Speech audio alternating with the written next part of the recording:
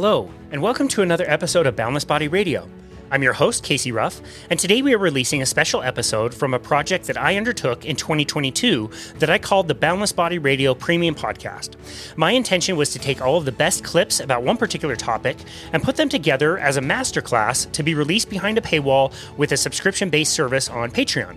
Well, we didn't have too many subscribers, so I'm breaking these episodes up and releasing them here for free so that they can make an impact and hopefully help some people out there. Today's episode was taken from the second series, all about ketosis and the ketogenic diet. This is part one from the third episode, all about everyday people finding ketogenic diets and using that to fix various health issues, which you will hear about in this episode.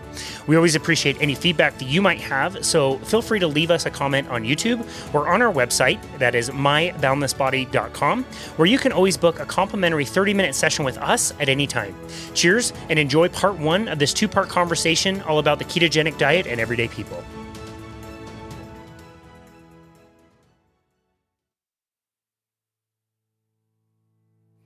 Hello, this is Casey Ruff, and welcome to the final part of the Ketogenic series on the Boundless Body Radio Premium Podcast. This is part three. On part one, we really took a deep dive into the science of ketosis and ketogenesis and what that is and how to pull it off. The second episode, we really focused on medical professionals, people who were in the business of really helping people and couldn't make it work. They were struggling with their own health or the health of their patients and eventually found ketogenic and low-carb ways of living to finally be able to help their patients. This episode is really all about what I would call quote-unquote normal people. We have a few people that we're going to be talking to that are from the health industry, but by and large, most of these people are what I would call citizen scientists. These are people with different jobs and didn't necessarily have a lot of interest in health and nutrition until something went very wrong in their own lives. And I wanted to really highlight and include those stories in this show so that you could really appreciate how much work it takes for somebody to go out and learn about this stuff, how difficult it can be because you're really fighting such an uphill battle with all of the nutrition guidelines that are put out saying that, we need to focus on grains and 6 to 11 servings of grains a day and lots of fruits and vegetables and things like that. And you can just see it just doesn't work with very many people. And these are the people who went out and tried to find a different way and eventually found ketogenic and low carbohydrate diets and found success and were willing to share their message afterwards, which I think is absolutely amazing. We are going to start this episode with some exclusive content from my really good friend Ben Azadi over at Keto Camp. Make sure you go give him a follow. We really appreciate him and all of his work. He's got a great podcast, and here he will describe ketosis and some of the benefits, but he's also going to give some very, very helpful tips, especially when you're first transitioning onto the ketogenic diet. I think lots of people have heard of keto flu, and Ben is going to do a really good job telling you how to transition onto low carb with the least amount of side effects. Mr. Ben Azadi, owner of Keto Camp, how are you today? Casey, I'm doing great. Always a pleasure to jam out with you. Always a pleasure to talk to you. You just had your 38th birthday. Congratulations. Thank you. It was a great day. I had a fun celebrating my birthday, and as we were just talking about offline, 38 chronologically, but it's really a matter of how healthy are your cells, which is your cellular age, right? And that keeps going backwards for people in this world. I also turned 38 this year. I feel the best that I've ever felt in my entire life. And you see it with all of these people in our world, like Cynthia Thurlow, 51 years old, killing it. Mark Sisson, 69 years old, killing it. Everybody, they look so good. They've got so much energy. It's really amazing. Yeah, you live it to lead it. And to your point, same thing with me. I feel more energized and healthy and vital at 38 than I did when I was 21 years old. And that's a testament to the things that we teach and the things that we live to lead. Totally. Yeah. I've been reflecting on, anytime I get to talk to you, I always want to talk about gratitude. I know that's one of your big things to talk about. And I've been reflecting today on even just a normal day. Today's, Tuesday, pretty normal Tuesday. I trained my clients. I was up at 5 a.m. without an alarm clock. I've already gotten in 19,000 steps. I've ridden my bike 25 miles. I've done 100 push-ups. It's barely past noon. I haven't eaten a single bite of food. I feel absolutely amazing. And I think you and I can both reflect back what it was like before we found the ketogenic diet, needing snacks all the time. I couldn't go 2 or 3 clients in a row without having something to eat, needing naps every single day, feeling pain in my joints or feeling like workouts would take forever to recover from. It's just such a different life that we can take for granted, isn't it?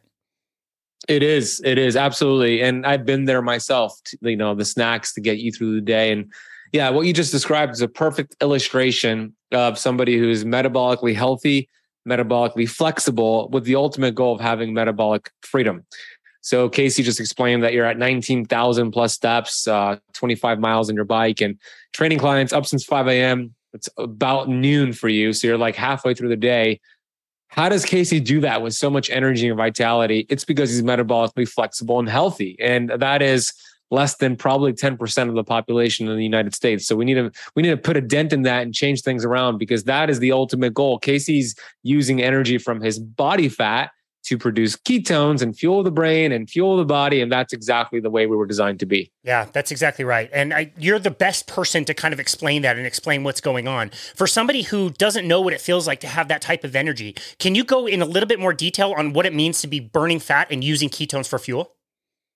Yeah, the biggest thing that you can do, the easiest way to know if you're a sugar burner or if you're a fat burner, and the goal is to be a fat burner. That's what Casey and I are.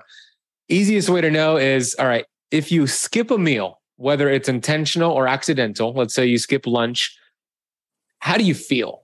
Do you feel more energized? Do you feel more focused? You're more productive? That's a good sign that you are metabolically flexible. But if it's the opposite, if you actually get hungry and angry, you're irritable, you're not fun to be around, you can't concentrate, maybe your blood sugar drops, big sign that you are metabolically inflexible and you have some work to do. So what we want to do is simply eat more protein and fat, drop our total carbohydrates, skip the snacking in between your meals, start with 3 meals a day. And as you do that, your body begins to adapt very easily. This could happen in 7 to 14 days, very fast. And then at that point, you have the ability to switch from burning sugar and burning down your sugar reserves, which is called your glycogen stores, to then switching over to your body fat. And that's all body fat is. It's stored energy. People who are metabolically inflexible don't have the ability to tap into the stored energy. So we want you to get that ability to tap into your stored energy. And you can do that in the next 7 to 14 days. It really is remarkable how quickly the body can shift over into that fat burning mode. And just understand, like, if you've never done that adjustment before, it may be uncomfortable in the beginning. If you're literally running your life on just one engine and you're not using this other fat burning engine that Ben's talking about, there might be a period of time where it's going to be a little bit uncomfortable, but you get over it really quickly, especially if you kind of know that's coming and know how to get around it. And then you enter this world of food freedom. You can just go out and enjoy your life. You can eat meals if you like. You can skip meals so much easier if you like. And the body just kind of finds its way of burning fat and staying in that zone. And it's remarkable the results we see with people who try that, who drop fat extremely quickly and feel better within, like you said, 14 days is great. And that's really amazing, because think about how many years the average person has done damage to their metabolism. It could be 20, 30, 40 years. And you start making little tweaks here and there. In 7 to 14 days, you'll notice a big, big difference with your energy, your focus. The weight starts to come off. The body fat comes off as a side effect. And the body's very adaptable. Now, that's not to say there's other things that you should do along the journey rather than just becoming a fat burner, right? That's just the first step, right? Then you start to do things like intermittent fasting, maybe carnivore, but there's different levels to it. The first step is to get your body to burn fat. After that, then you could start going to different levels. Casey might be on, chapter 21 and you might be on chapter 2, right? So don't compare Casey's chapter 21 to your chapter 2. Just keep graduating each chapter along the way. And that's the ultimate goal. Yeah. So I was just going to ask that for the person who is listening to you say, bring my carbohydrates down, increase my animal fats and protein. Like for you and I, we're to a point where that could be pretty easy. But for some people who have always consumed carbohydrates, that might seem very, very difficult. So what tips and tricks do you give people when they are first starting out, when they can't even imagine a day without cold cereal and juice and the granola bars and all the, meals and snacks throughout the day? Oh, the good old standard American diet. I've been there. I know you have as well. It's like, geez, I remember eating rice cakes with peanut butter in between meals to keep the metabolism stoked and revved up, right? It's crazy what we used to think. There's a 2-step approach that I'm going to give your audience that I wrote about in my book, Keto Flex. Very easy to do. So with these 2 steps, I would say if we took 100 people listening, and out of those 100 people listening, 100% of them took action on this. So 100 people took action. 99 out of the 100 will get into ketosis in the next 14 days without a single symptom with these 2 steps. So the first step is, a gradual decrease in carbohydrate intake. The average American is consuming 300 to 400 grams of carbs per day. Let's just say that's where you are at right now, 300 grams of carbs per day. In order to start burning fat and producing ketones, in general, that needs to go under 50 total grams of carbs per day. But I do not recommend going from 300 to 50 in one day. That will lead to symptoms and you might just give up and say keto made me feel awful. So the first step is a gradual decrease. Go from 300 grams of carbs per day to 250 on day one. From 250 to 200 on day two. A gradual decrease just like that until you achieve less than 50 total grams of carbs. There's free apps out there that you could track your carbs. It'll give you an exact total. Or you could just go on Google and type it in. Google will give you a total. That's the first step. The second step is hand in hand with the first step. So you do the second step at the same time of the first step. So it's called the 2-2-2 rule. Actually, there's 4 twos, 2-2-2 rule. And what you want to do is consume these healthy fats every day, beginning on day one, so your body could become familiar with burning fatty acids. Those fatty acids are sent to your liver and ketones are produced. That's what we want. As you're dropping carbs, you want to increase these healthy fats. So the first two is 2 tablespoons of avocado oil or olive oil. The second 2 is 2 tablespoons of coconut oil or MCT oil. The third 2 is 2 tablespoons of grass-fed butter or grass-fed ghee. And the fourth 2 is 2 teaspoons, not tablespoons, but teaspoons of sea salt. Because as you drop insulin, you drop water weight, you drop electrolytes. So you want to get that back up with the sea salt. So those are the 2 steps. Gradual decrease in carbs, number 1. 2-2-2-2 rule, number 2. 7 to 14 days, you're in ketosis. And here's the question people are thinking right now, because I'm going to answer it. But do you have all of those fats in one meal? No. It's throughout the day. It's with your breakfast, lunch, and dinner. Think of the oils you use to cook your meats, your salad dressings, your dips. All of that adds up to that total throughout the day. Wow, that is very smart and a great way to, get into that state of ketosis in a more gradual way. I think about like a swimming pool. This is not taking the jump off the platform to get into the swimming pool. This is coming in on the shallow end. Is more likely that you'll get used to the temperature eventually. Now, I heard a lot of those healthy fats, but I didn't hear canola oil. I didn't hear vegetable oil. Why are those not included? Those are healthy. Yeah. Casey's being facetious. He's being sarcastic. Those are highly inflammatory, even if you're doing keto or not. Like those are vegetable oils.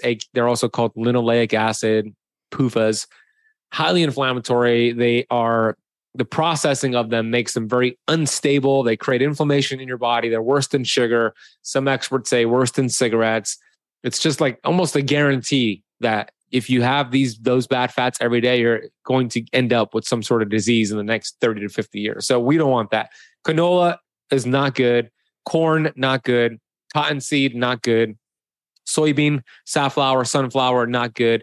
Rice bran, grapeseed, not good. That's what Dr. Kate Shanahan calls the hateful eight. So make sure you're not consuming those. Yeah. I love that. I love a recent video that Dave Champion did where he scrolled all through the shelves of a grocery store just filled with vegetable oils. Not one drop of that oil came from a vegetable. Think about that. It's true. Yeah. It's a great name marketing wise, but it's not really for like people think. And I've made videos about this that have gone viral about vegetable oils, and I get those comments, but it's from a vegetable. How could it not be healthy? It's like, no, just go on YouTube for those listening. Type in the words on YouTube, how canola oil is made, and just watch the processing and you'll never eat it again. Mind blowing. This stuff doesn't even belong in the engine of a car. It is disgusting. It is so gross. Wow. Okay. So for somebody who's starting to get really, really good results as they're dropping out the carbohydrates, they're increasing the fats, they're feeling that kind of consistent ketosis type energy. What would be like a long-term plan for somebody who wants to live that kind of life for the rest of their life? Do they have to remain really strict? Can they work in more carbohydrates later on? What are some things that they can be thinking of as far as like a long-term plan? Yeah, this is a good question. And this is what I believe kind of separates me from a lot of keto educators. And it's a little bit controversial. Like I've spoken at a conference before, I won't name them, 3 or 4 years ago. And it kind of went against the message of like staying ketosis forever, right? So they never invited me back because I don't think we should stay in ketosis forever. I think it's one tool. It's an amazing tool we use to reset the metabolism and help our hormones become more sensitive and eventually it's going to get to a point where I suggest and highly recommend we start practicing keto flexing, which is the doing the work in the beginning. I think most Americans, 88% plus, need to do keto, stay in ketosis, be really strict in the beginning, and really work on that metabolism. But it gets to a point where you've now built up this metabolic machinery, you've achieved metabolic flexibility, and then it's time to flex. And that simply means we introduce healthy carbs from time to time to go in and out of ketosis. And the amount of carbs that we introduce, it's not a high carbohydrate diet. It's not back to a standard American diet. It's actually more of like a paleo low carb diet. It's just not low carb enough to enter ketosis. It's like 100 to 150 grams of carbs 1 or 2 times per day. I'm just giving you a general like rule here to get yourself out of ketosis and back in, out and back in. And that change, that adaptability, your mitochondria have to adapt, your gut bacteria have to adapt. And that's a good thing because good cells get stronger, bad cells don't adapt. So in general, the way that I teach it, 3 to 4 months in ketosis, and then we start flexing. And how flexing looks is going to be different versus a man versus a woman, a postmenopausal woman versus a cycling woman. But in general, a couple days per week where you intentionally flex out. Yeah, no, that's great. I think that makes it really approachable from a long-term sense. People can start to work in more carbohydrates just in a state where they're handling them so much better. The big issue for most people is you just have too many carbohydrates all the time. You mentioned 300 grams of carbohydrates a day. You have about 4 to 5 grams of carbohydrate in the form of glucose cycling in the blood at any given time. So you can imagine that's a ton of carbohydrate energy. Once you get that down, you can start to reintroduce it after you've been more strict. But you also might find, maybe somebody who is a type 2 diabetic or something, they have maybe just reached their lifetime's ability of handling any carbohydrates at all. And maybe they would want to stay a little bit more strict, and they could do that as well. Yeah. And there's different ways to flex, right? So to your point, if somebody's type 2 diabetic and they still can't process carbs because it'll create some problems, you could flex with a day where it's high protein, high caloric, right? So just to get mTOR, just to change things up. So there's creative ways to do that. And we kind of teach this to the students in my Keto Camp Academy. It would be a high protein, high calorie day versus like a higher carb day. Great. And then there's some type 2 diabetics that do want to try out the carbs eventually. And we have them like test it out very slowly. We have them go for walks after their meals, maybe do some berberine on those flex days. So there's kind of creative ways to do it. But to your point, everybody's so unique and individual. You want to make sure you customize it to your unique needs. Yeah, that's fantastic. This has been a lot of really good practical information. This episode is going to be about stories, though. We're going to really deep dive into a lot of people's stories. And I wondered if you could kick this off with any story that you would like to share about the ketogenic diet. It could be your own. It could be somebody you work with, something that happened recently, something really impactful. What's a story that you would like to share about the impact of the ketogenic diet? Yeah, I mean, keto is such a great tool, and it's so popular right now because it works. And the American Diabetes Association hates keto. The American Heart Association hates keto. Big Pharma hates keto. There's a big backlash against it. So what I love is checking into the my Keto Camp Academy private Facebook group where I see members interacting on there. But what I love to see, and this happens almost on a weekly, sometimes daily basis, like a member posting a victory. Like, I had no idea starting this keto lifestyle was going to help with growing my hair back. I had no idea it was going to help with my rosacea, my gut, my SIBO. I mean, I worked with my doctor to get off of insulin. That's actually Shannon, who I wrote about in my book, Keto Flex. She's a member. She actually got off insulin. Another story, a woman named Zippor, who's in my academy, before she discovered keto, before she enrolled into my academy, she didn't have her period for over a year. She had PCOS. She was 100 pounds overweight. And then she came across some of my videos. She started to learn that, hey, we don't lose weight to get healthy. We get healthy to lose weight. And it's really a matter of finding ways to lower cellular inflammation. And this is what we teach in the academy. So she enrolled into the academy, and within a few months, she got her period back. Actually, within 2 months, her period came back, PCOS reversed. And then after a year, she was down almost 90 pounds, right? This is exactly what happens when you do the work. But here's the thing. you got to do the work. You could have the best intentions in the world, but it's really the action takers that change the world and get the results they want. So those are a few stories that came to mind, and it's always so inspiring seeing that. Man, I absolutely love that. I'm thinking about all these individuals who would really only, hear about keto because they probably failed on some other diet. They probably got really poor diet advice. And you think these people trying all these different diets are feeling terrible about themselves psychologically. You feel like, why can't I lose weight? Why do I keep failing my workout plan? Why do I keep failing this diet? Why am I losing willpower? And the flip of when you can teach somebody how to be really effective with their time is just so wonderful to see. So I'm really glad that you shared those stories. Ben Azadi, where can people go to find you and connect with you in your work? Yeah. And I mean, another thing that came to mind, and I'm going to answer a question, is I got a comment on my TikTok channel. I don't know if you saw it the other morning. I was just looking at my TikTok comments, and I'll read to you exactly what it said, because I think it was pretty cool. Because you don't have to look, I have my academy. Everybody has their programs. They do coaching and we charge for it, because rightfully so. However, I mean, there's so much free, amazing content out there. I have 900 plus YouTube videos. I mean, 4,000 plus Instagram videos. Casey has a whole bunch of podcast episodes. Like, you could get this information applied and make a difference. And the reason I say that is because here's the comment.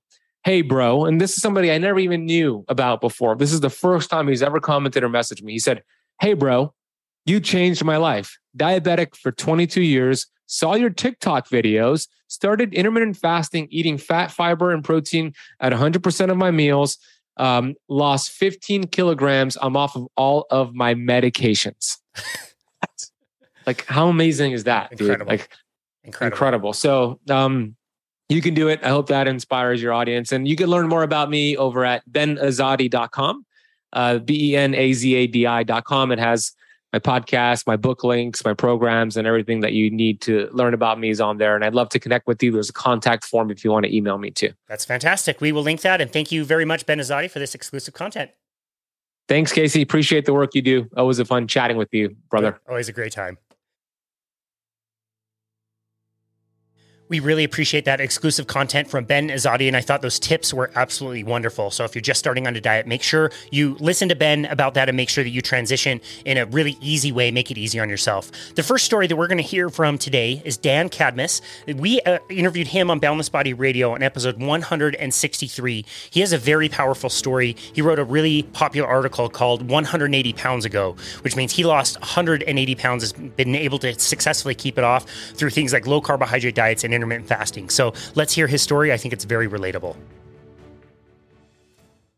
I've struggled with my weight for honestly as long as I can remember, since a child. Grew up in an Italian family. You kind of know how that goes. It's all about it. Like, everything revolves around the meal, around eating.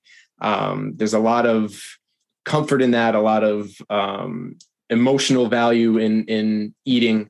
And so I developed this tendency to use food as a coping mechanism and use food, eat emotionally. So I've definitely suffered from what I would say is a food addiction, sugar addiction for as long as I can remember. I just never understood what it was. So I was so heavily involved in sports as a kid.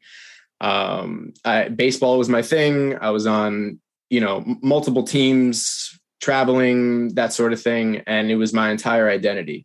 And with that emotional eating and the using food and substances as a coping mechanism, like, it had a lot to do with me losing and gaining identities throughout my life and like falling back on that type of a situation. So, growing up, baseball was my entire life. And so, I always had a problem with my weight, but I was so active. I was playing baseball pretty much year round.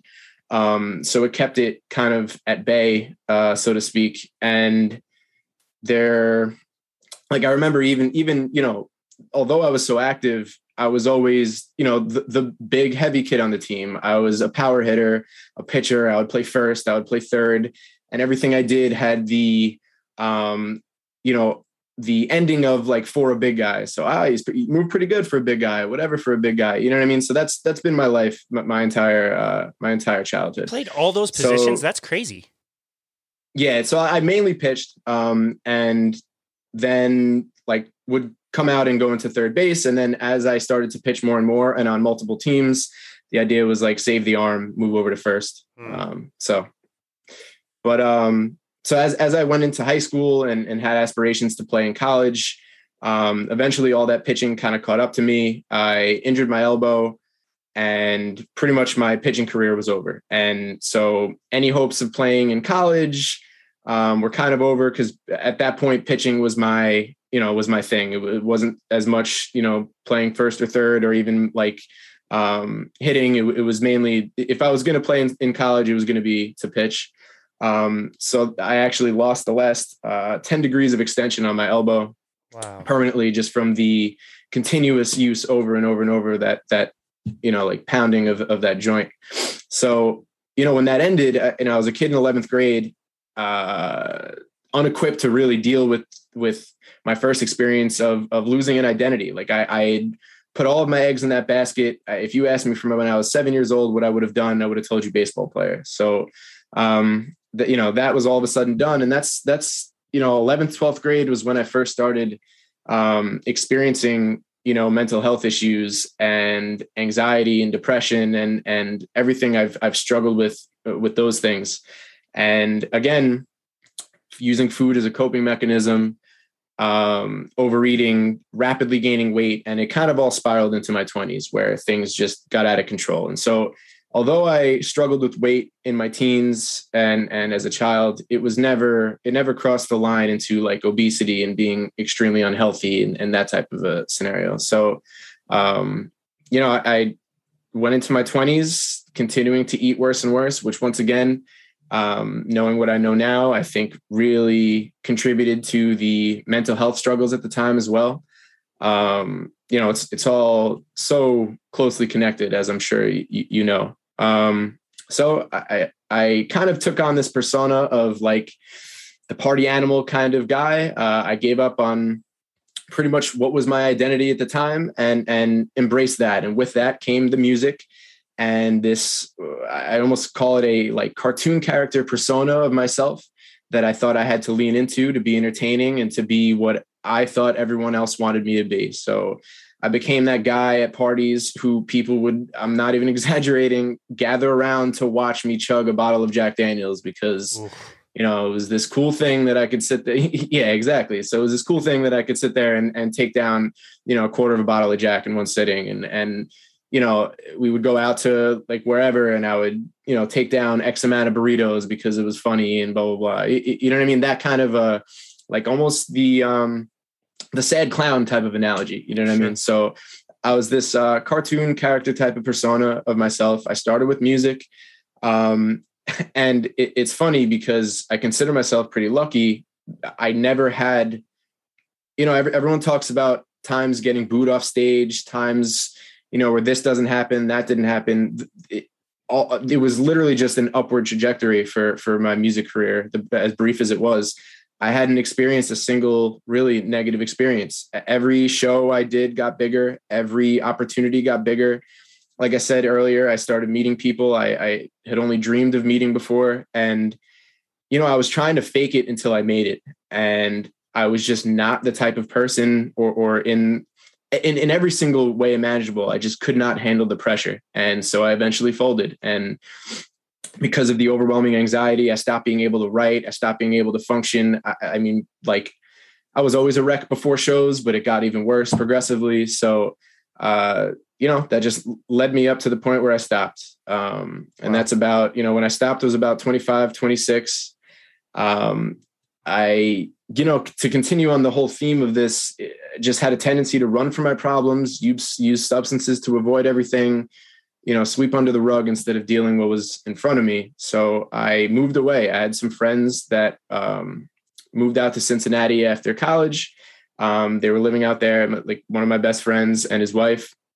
They invited me into their home to come live with them. I, to this day, owe them so much because none of this would have been possible without that.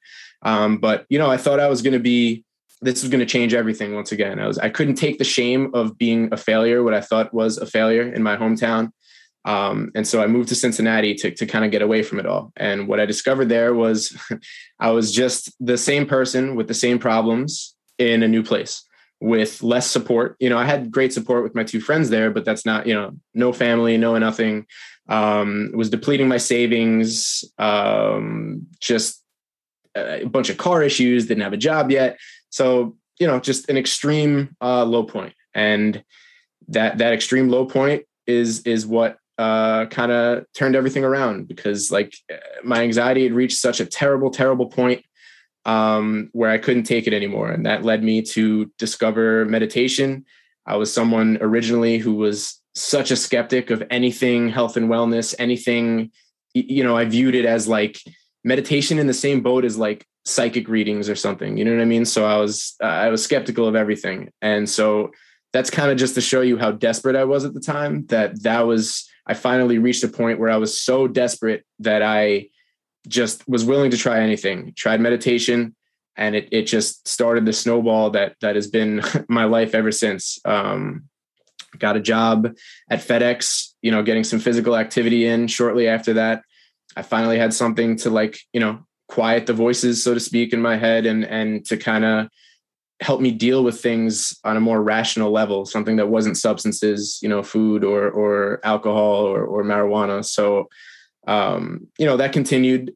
I started getting some physical activity from work, felt a little better. Meditation worked. I decided to try to start eating a little better, and it all snowballed to me discovering low carb, to things, continuing from there, and led all the way up until where I am now. I continued with FedEx and continued to lose weight and just kind of learning as I went, the ups and downs, and it's all led me here. When did diet, nutrition, and especially like low carb come into your field of consciousness?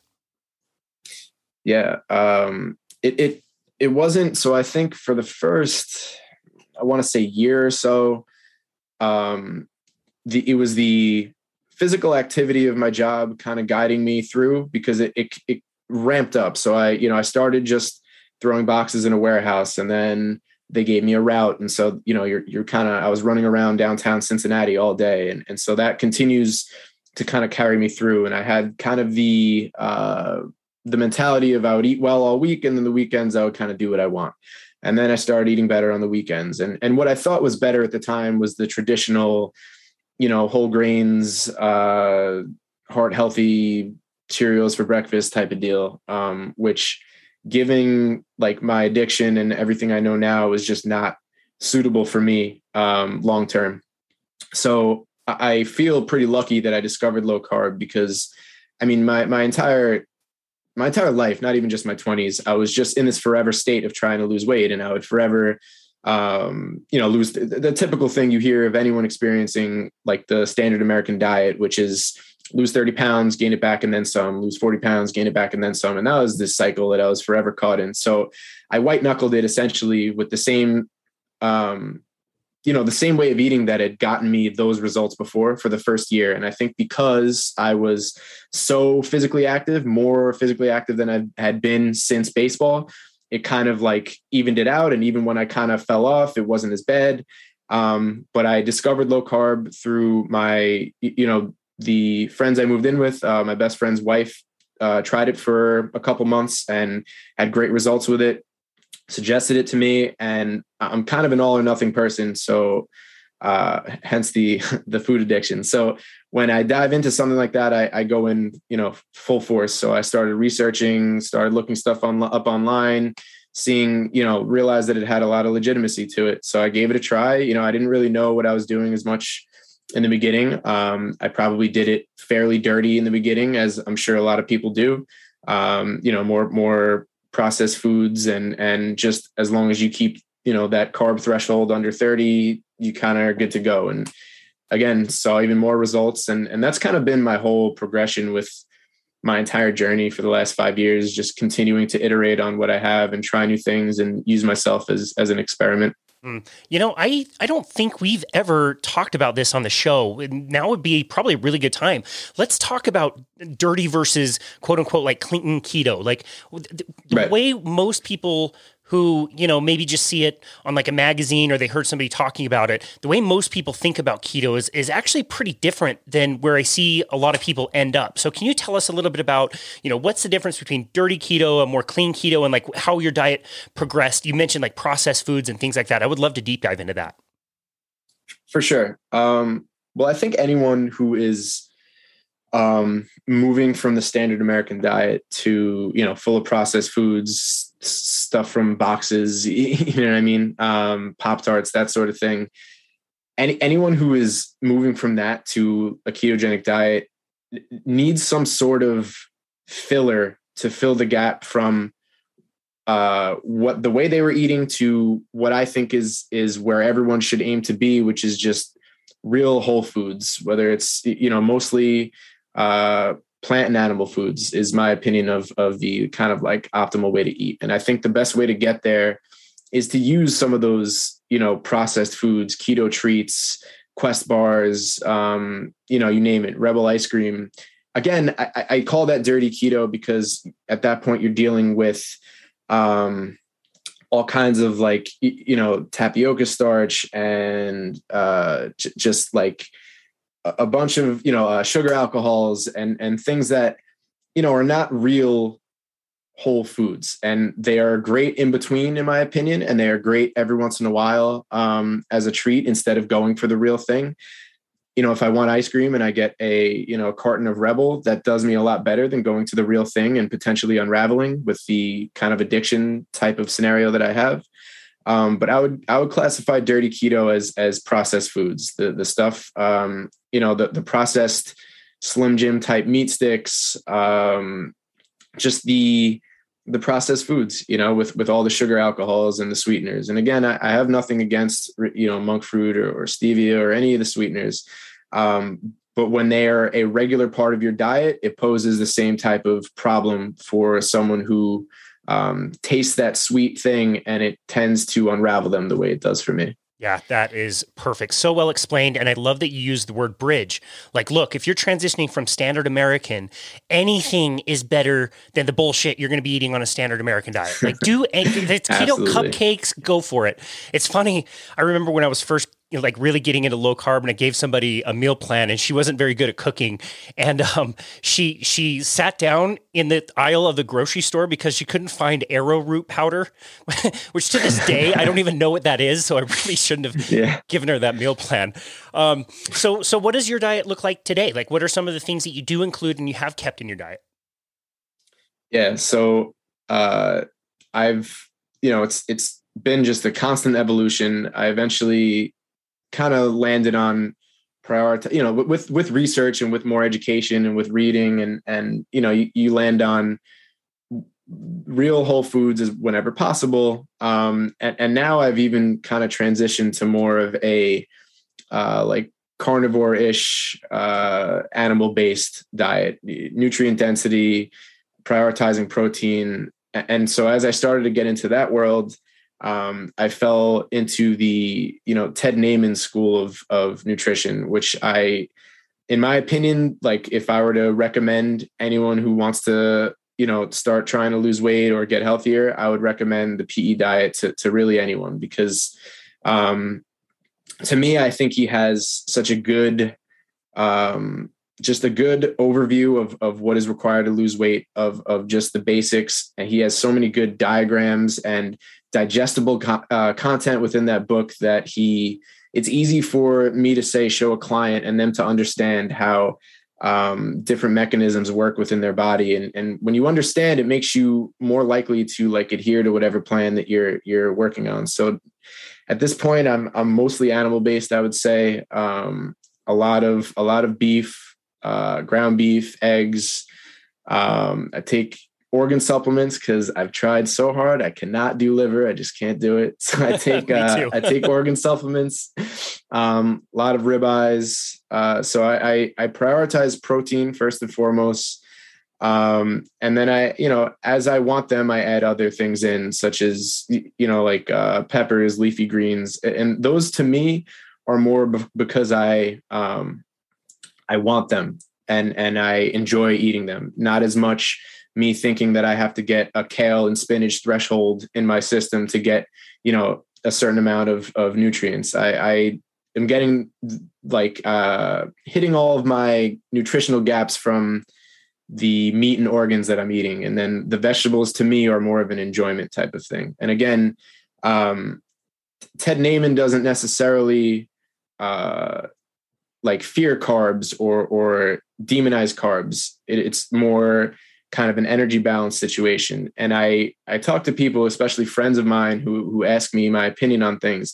Like, this is my version of kind of the PE diet for myself. This is what I've landed on, factoring in my addiction, my tendency to really overeat. Like, this is what works for me. It's a carnivore version of the PE diet.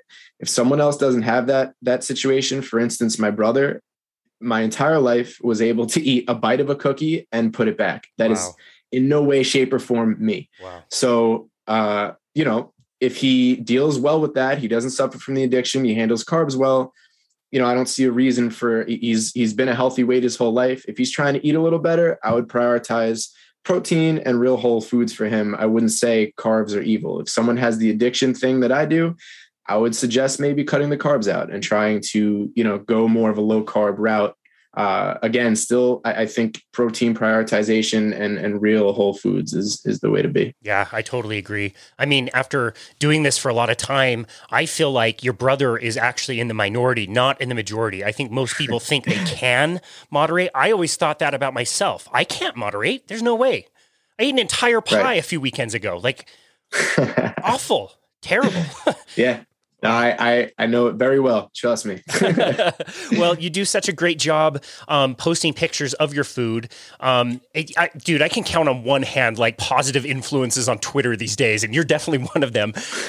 Sharing your message and sharing, the food that you cook. I'm wondering if the food that you're cooking now is more elaborate than it has been in the past, or if it's more simple now. Definitely more simple.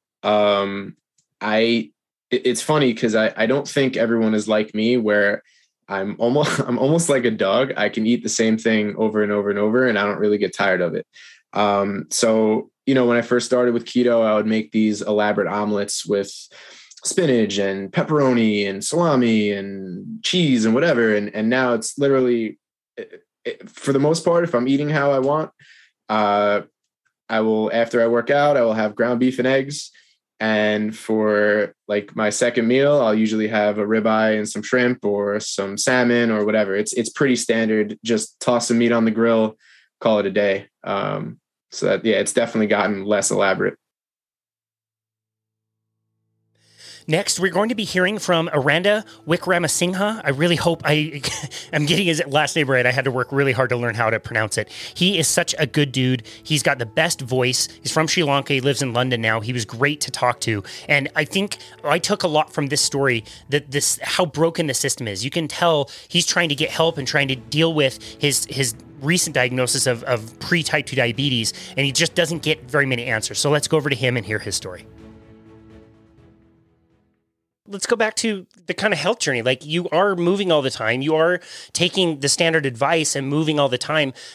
And you mentioned weight loss specifically. So were you considered overweight? Were you obese at all? Or like, where did you fall on that scale? So I'd say I was overweight.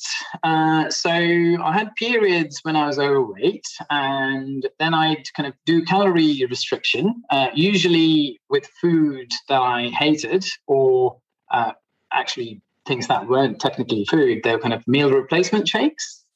So kind of, severe calorie restriction for short periods of time, really kind of fighting through that hunger, successfully losing weight. But then I got to the point every time where the hunger just won. I couldn't eat salad and kind of dry chicken breast all the time, so yeah. Wow.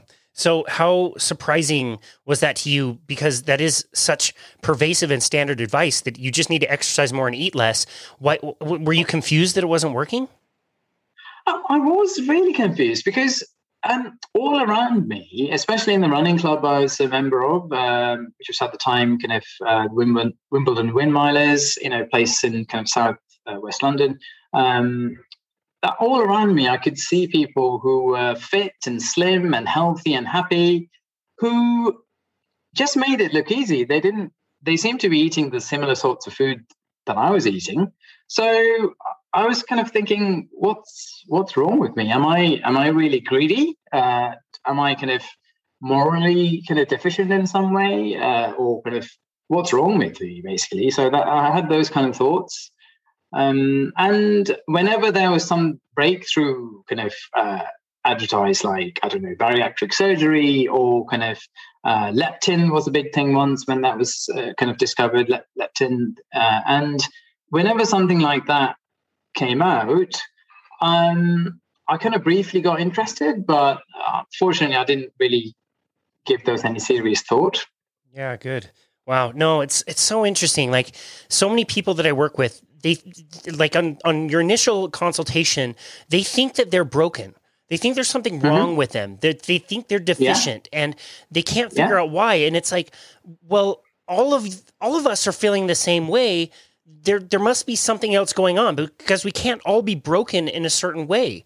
So I wonder if you notice that with the people you kind of work with now. Absolutely. Sort of, there's so much blame associated with type 2 diabetes and pre-diabetes and obesity. Just people think, oh, I've done something wrong. There's so much guilt and kind of blame and self-recrimination, and it's really sad to see, because really they've done nothing wrong. It's the standard advice and the food environment that's wrong. Yeah, that's right. So let's go back to your diagnosis. So this was 2019. Was anything like causing an issue at the time, or was this like completely blindsiding you? So that's an interesting question. So somebody very close to me in the family got diagnosed pre-diabetic a couple of months before that. So I'd already kind of had in the back of my mind that, okay, so I'm in one of my kind of heavier cycles. So I already had it in the back of my mind that, I could be pre-diabetic as well.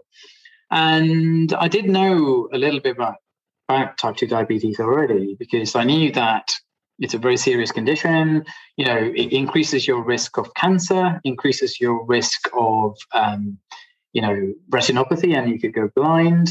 You could lose feeling in your feet, and, you could injure your feet, and then you could get these persistent sores that don't heal, and you could end up getting gangrene and having amputations. You could get kidney failure. So my understanding of diabetes was that it effectively, things can go wrong with every single part of your body, including your brain, because Alzheimer's risk is much, much higher in type 2 diabetic. So I was aware that somebody very close to me was diagnosed pre-diabetic, and I had that in the back of my mind. So when I was diagnosed, I wouldn't say I was surprised, but it still was a body blow.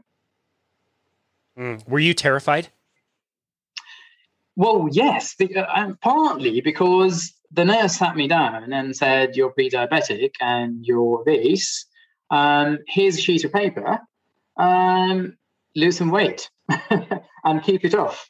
So off you go. So that was the level of support I got from sort of the GP practice, because there wasn't any specific advice. But, I knew already that I've been trying to maintain weight my entire life and failing. So I was really stuck in terms of, well, what do I do? Because I know I can lose weight in the short term, but I've never been able to keep the weight off. So what do I do? So I kind of, the first thing I did was go back to what I knew already, which was to do calorie restriction. But I did something by accident that was really useful, because I thought, okay, so if I'm going to be eating very little food, I want to at least go to bed on a full belly. So I just didn't eat any breakfast or lunch, and I started just eating dinner. Just so I was so kind of paranoid and afraid I wouldn't be able to sleep. And it turns out that's something called time-restricted eating, which is quite useful. So kind of quite early on, I discovered people like Dr. Jason Fung, Megan Ramos of, the fasting method. And then relatively early on also, I heard a podcast with Dr. David Unwin and also Dr. Jen Unwin, his wife. Dr. David Unwin, he's a primary care physician or GP in the UK, and his wife, Jen Unwin, is a clinical psychologist. And something that really resonated with me was that it's just their message of hope, saying that, all you need to do is these small changes. There's hundreds of people, if not thousands of people, that find these changes sustainable, and everything will just get better. You'll lose weight. Your hunger is going to go away. You'll be able to reverse your pre-diabetes or type 2 diabetes, and you'll feel better than you ever felt before, and all of these things. And to be honest, it all sounded too good to be true. So when you're at the beginning, there's so much conflicting information, but I knew from experience that the calorie cutting didn't really work for me. So I thought, what have I got to lose? And they sound reasonable. And I could have read The Obesity Code by Dr. Jason Fung. Looked into some of the scientific references in the book as well. But the main thing for me was, let's take the plunge, and what have I got to lose? And it was astonishing, absolutely astonishing what happened, because I dropped all of my excess weight within 10 weeks. Wow. And for me, it was only about, for me, it's a lot of weight. For a lot of people, it won't be a lot of weight, but I lost about 44 pounds of weight in about 10 weeks. Wow, that's amazing. We will definitely link to the pictures, which is just an amazing tweet that you did to show your progress. How frequently were those pictures taken, and when did you decide that you wanted to document this journey? So I kind of wanted to keep myself accountable. So my wife sort of helped me out, and once a week, so I'd go downstairs and stand in a particular place, and she'd take a photo. One from the front, one from the side, because I just wanted to see the progress. And initially, I wasn't really expecting anything. Certainly wasn't expecting the kind of progress I actually made. Wow. That's so cool. So you stumbled accidentally upon OMAD, intermittent fasting, time-restricted eating, whatever you want to call it. And then you learned afterwards. That's really so cool. I'm curious to know, how did the actual foods that you chose change over time? Did you eat different things, or did you simply not eat for a better part of the day?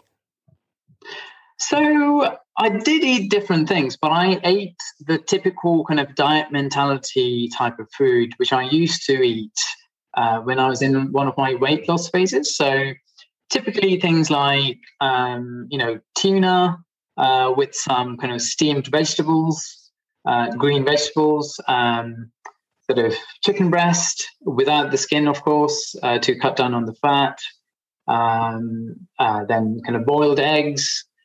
So really kind of joyless food, really. And I didn't enjoy it, but it was working, as it always did in the past. It was working because I was cutting the calories, but I really didn't enjoy the food initially. So it was a real kind of liberation to read the things that Dr. Jason Fung and Megan Ramos were kind of sort of talking about or writing about, and to listen to Dr. David Unwin and Jen Unwin, because they were saying all these amazing foods are on the table again. So what were some of those foods? What were some of the foods initially that you decided to change and bring into the diet that you really loved? Steak. Wow. Good answer. Steak, bacon, double cream, butter, cheese, nuts. I mean, all these kind of delicious foods, because, I mean, you know, if somebody said to me, all you're going to have for the rest of your life is steak, eggs, and some green veg, I'd be very happy, you know, because it's delicious food. Yeah, absolutely. I was just talking to somebody on a coaching call just now. Like, I have maybe 3 or 4 different foods that I ever eat, and I don't want anything different. It looks so restrictive from the outside. Like, oh, you're going to get an eating disorder. You're not eating very many foods. You need to eat more. And it's like, I don't want to eat any more than these 3 things that are absolutely delicious and amazing. Mm-hmm. Yeah. Wow. That's awesome. How did the people around you start to respond? And did they also want to kind of jump on board? That's a really interesting question. So I'd say a lot of people were skeptical because people close to me, they'd seen me kind of really take the bull by the horns in the past in terms of, okay, this is what I'm doing now to lose weight. This is what I'm doing now to lose weight. So they'd all seen me losing a substantial amount of weight before. So it wasn't really anything new. As far as they were concerned, it was just the latest fad thing.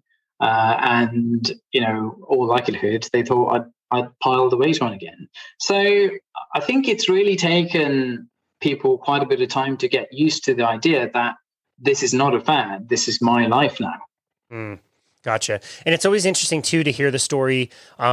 You know, most people, they're seeking a goal of weight loss, fat loss, something along those lines, but they also notice surprising other things along the way. Did you experience any other improvements on things that you weren't expecting?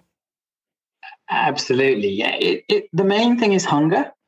The main thing is hunger and also mental clarity, because it was really, really strange to me that my hunger, which used to be, I think Eve Mayer describes it as the hunger bully. It used to be kind of like somebody shouting, you know, somebody kind of bullying me and saying, you have to eat, you must eat. So I used to get that kind of almost shaking with hunger kind of feeling.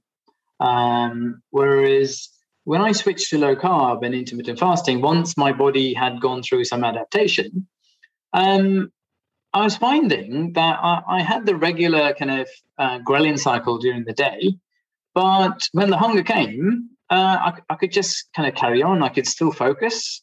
And the mental clarity thing, that's pretty awesome, because I did some extended fasts. So in the first 10 to 12 weeks, I did quite a few extended fasts, and I just felt so much at peace. I mean, when you're in deep ketosis, it's a difficult feeling to describe, because it almost seems impossible. Because, for example, 3 days into a fast, I'd be feeling full of energy and I could think clearly. I could do my job. I could go for a walk and do all of the things I normally did, and I could do them better. Wow. I want to unpack both of those things. You were recently featured on the Big Middle podcast with one of my really good friends, Susan Flory. I love her and I love her work. For the listener, go check out her podcast, The Big Middle. They tackle some great issues and have really great guests, including yourself. You gave one of the best analogies I've ever heard about hunger changing, how the hunger changed for you and how you looked at it. Can you share that analogy that you shared with her? Yeah, and big thank you to her, by the way. I mean, Susan, she's amazing, and big thank you to her. And so the analogy I used was, so now hunger is sort of, it used to be like a bully, but now it's like a really good friend who comes and taps me on the shoulder and says, "Are you free? Are you free to have lunch? If you're busy, we can kind of reschedule, come back later."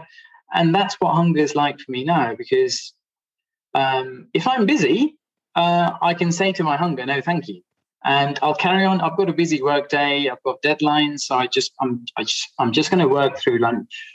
I'm not going to have lunch, and then sometimes I do extended fasts, and then sort of when I am ready, when I choose to, I can break my fast and sort of my hunger and I, we've made peace with each other. It's like having a really good kind of catch up with a good friend.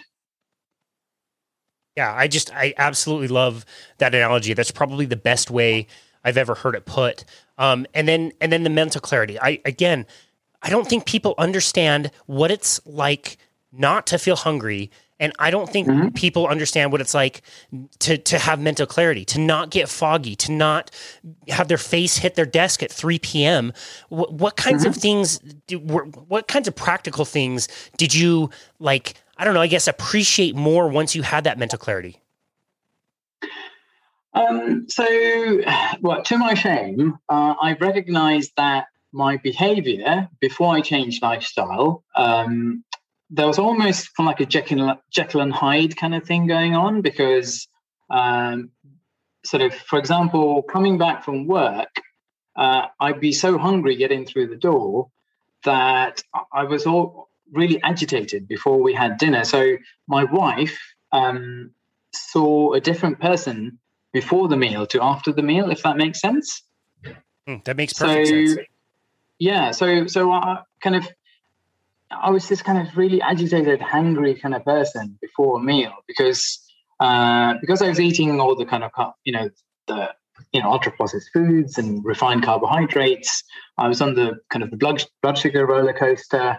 And I recognize now that I must have had something like a mild form of reactive hypoglycemia, where my blood sugar would have shot up because of all of the refined carbohydrates I was eating. Then my insulin overcorrects and the blood sugar drops a little bit below to what my brain was comfortable with. And then, alarm bells start to go off. And then the hunger bully comes out and says, you have to eat. It doesn't matter what, you just have to eat right now or something bad's going to happen. So I recognize now that hunger and what I was eating really was affecting my mood and actually affecting how I interacted with people I care about. And also affecting how I interact with people in my professional life, because the mental focus would come in and out. So I had these short periods close to meals when I could think clearly and focus on my work, and then I'd had that kind of feeling of I have to eat something.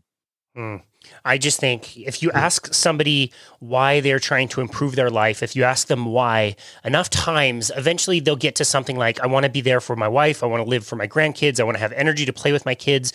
What does it mean? What does it mean to you to know that you are creating more meaningful interactions with the people that you love, and you're creating more time? There's more time for you to be able to spend with them, and it's not even the quantity of time, it's a quality. It's a much higher quality of time that you get with them. What does that mean to you? Well, it gets, for me, I get to enjoy being a dad 100%, as opposed to being distracted and thinking about my next meal. I can be with my boy.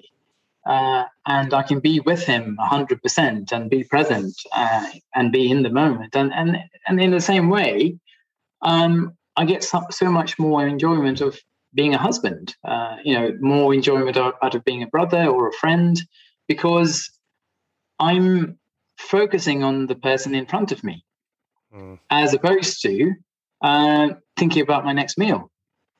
Wow. I just think that's so... I think that's so powerful. I think it's such an amazing thing to experience and to be able to show up and be present with those people that you love every single day. You talk a lot about having a specific pace, making sure that you're not doing things all at once, but having a plan that's a little bit more sustainable. Can you talk about some of the steps that you took that were able to help you do this in a very sustainable way? Yeah. So actually, I made quite a few mistakes, as I kind of alluded to earlier. So I kind of started out with the calorie restriction, and then looking back, I think I would do certain things differently, because I'd say I was kind of panicking or really desperate, because I'd read this study by a professor called Roy Taylor of Newcastle University, and they had this crazy kind of schedule of putting their patients on something like 800 calories a day for 10 to 12 weeks. So like a very low calorie diet. And they found that the patients that did the best or got the best results in terms of remission were patients that lost about 10% of their body weight. So I was absolutely desperate to lose weight and lose weight quickly. So when I discovered intermittent fasting and low carb, I started eating more when I was eating, but I did kind of run before I could walk with regards to the fasting. So, for example, I think I did my first extended fast within a week of my diagnosis. So, which was way too soon because I hadn't really gone through the healthy adaptation, which anybody I talk to now, I say to them, focus on having really good quality, nutrient dense meals, breakfast, lunch, and dinner until your hunger goes away, and you start intermittent fasting almost because you don't feel like eating because you're feeling so satiated that you don't feel hungry. So it's kind of, I force myself to fast as opposed to being ready for it. So I think a lot of my learning in terms of sustainability came towards the end of that period and afterwards in terms of, learning that it's sort of, learning the food, to cook food that I really enjoyed, and learning that it's actually okay not to fast all the time, because it was kind of a really weird feeling when I lost all the weight. It's like, oh, what do I do now? Do I eat one meal a day? Do I eat 2 meals a day? What do I eat? How often do I fast? All those kinds of questions. So, and it's been a huge learning process. Aranda is just such an inspiring dude. I really love that analogy. I use that all the time when I'm trying to explain to my people what it's like to be able to get past the hunger that most people normally feel on a typical day once they decide to go low carbohydrate and ketogenic. I think most people who have done that have experienced that, and it's a really cool feeling to feel like your hunger has gone from a bully to a very nice friend. So we love that. Next, we are going to go over to Josh Perry, who is a former professional BMX bike rider. He was diagnosed with a brain tumor and eventually used nutrition and ketogenic diets to help him deal with that. So let's hear his story now.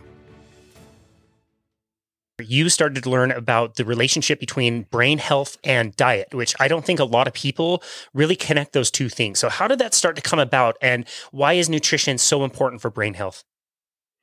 Yeah, I think that people don't realize that what they do to their bodies, what they consume and how they live their life affects their brain because they can't see their brain. Like we break an arm, we can see that it hurts and we get it fixed.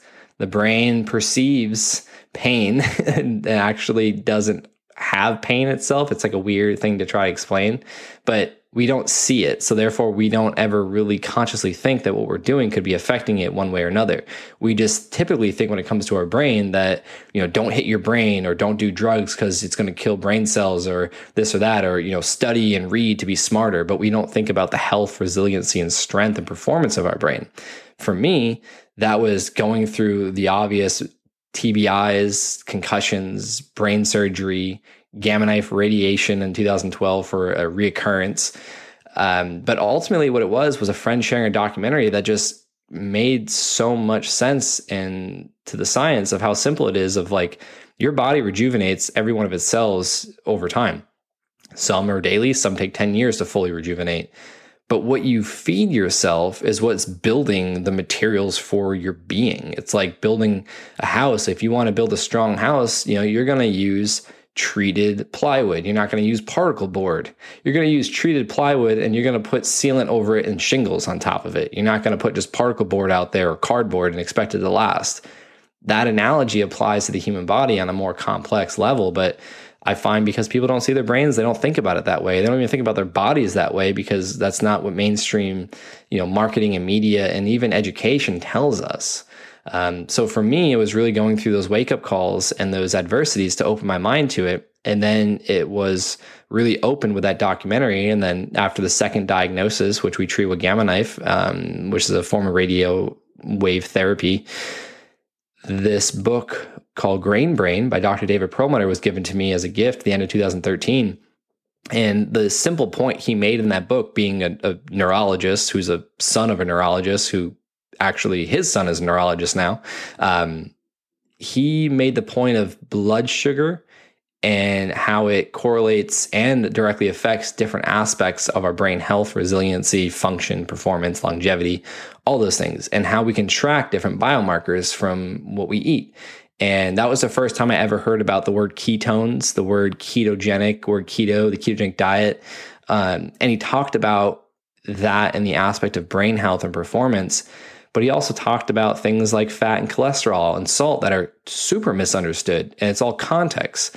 There's all these studies that show fat makes you sick or this or that. And it's usually, or all of those studies for the most part, that are using whatever type of fat source, whether it's quality or unquality, are all linked with high amounts of carbohydrates.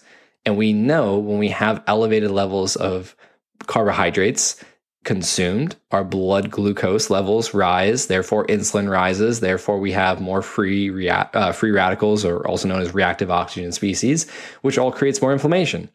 Now, over time, when that becomes a chronic way or like a lifestyle way of eating and living, and your body producing these things, that's where disease starts to take over. And it's a slow onset. And in my case, it happened quick because I guess I was genetically predisposed to brain tumors and growth, really. So when we think about nutrition, it's obvious, it's often overlooked as more than just fuel. It's more than fuel. It's information. Every piece of food you eat has a different information piece attached to it that signals your body on a cellular level and a genetic level to do certain things. And we can, this is the study of gene expression called epigenetics. We can influence our gene expression, which I think it's been known now, 70-75% of our genetic makeup can be expressed one way or another. It's not just fixed, with diet, with mindset, with lifestyle, with movement. And so it was that book and how eloquently and simply he put these pieces of the puzzle together that just clicked for me. And so I did my best to implement everything he said. And then, I obviously got great results. I felt better. I looked better. I was thinking clearly. I was having little to no digestive issues anymore. And then it was 2017 where a third brain tumor diagnosis was found or came about. And my education in this world of metabolic health, is the best way to summarize it, like nutrition and health and all that. It's like metabolically, what is it doing?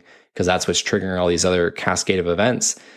The word epigenetics and keto came so profoundly because this third diagnosis, they told me the reason they thought I was having these reoccurrences was a genetic component, like some kink in my DNA that was creating this expression genetically. And I remembered, all right, well, Dr. Perlmutter talked about ketones having powerful signaling abilities, epigenetically, and we can control the degree of inflammation with diet.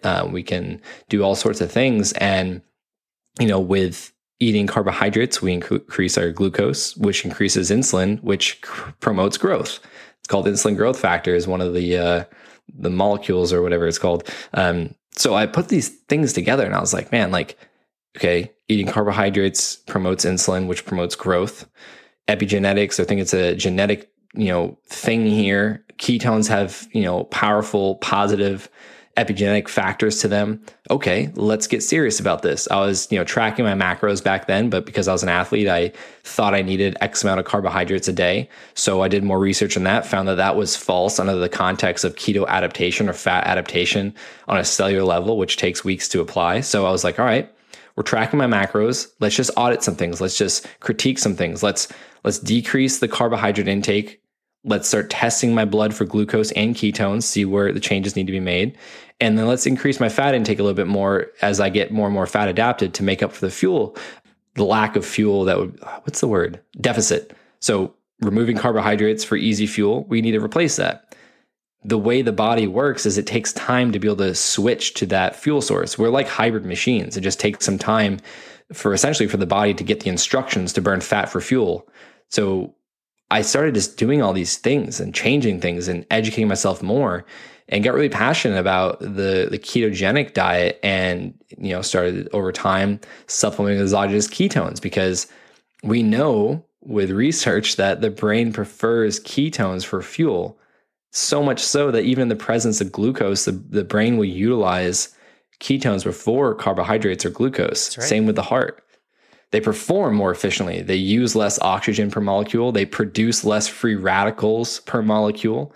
And they're like solar energy compared to gasoline in a fire or sticks and pine needles on a fire. So I just put all these pieces together, and I was like, man, there's something to this. And I've actually got to hang out a couple times with Dr. Perlmutter, talk with him, and a bunch of other thought leaders in the space, Dr. Dom D'Agostino, Dave Asprey, Dr. Amen. I've done some work with all of them, and Dr. Ryan Lowry. Like I took the same path in BMX with the metabolic health and brain health aspect of this world. But ultimately where this story is going is I got that information with the third diagnosis. I recalled all the things I was learning, especially from Dr. Perlmutter's book, Grain Brain. I started lowering my carb intake. I upped my fat intake. I started introducing fasting and MCT oil and powder. Later on down the road, implemented exogenous ketones. And then for 2 years, scans showed no progression. And I kept doing that, and I, was really excited about it. And that's really what led me to becoming passionate, even more so, about communicating these complex topics and distilling them into be simple, practical things. And I know what I was just sharing a minute ago was kind of probably over some people's heads, even though I was trying to explain it simply and quickly. But that's why I do all the things I do, is because I want people to understand it's a lot simpler than it sounds. It just may take a conversation or two to, understand the basics, but there's plenty of free resources. And I want to be one of those resources to help people, because by me doing what I do and implementing the things I have, which allowed me to share from personal experience, I've helped people, go from 3 to 5 seizures a day to a friend of mine who worked with me, started out as a client of mine, now good friends. He just posted about 600 days free of seizure now. And that was to avoid a third brain surgery to remove more brain matter, because his surgeon thought that's what was causing the seizures.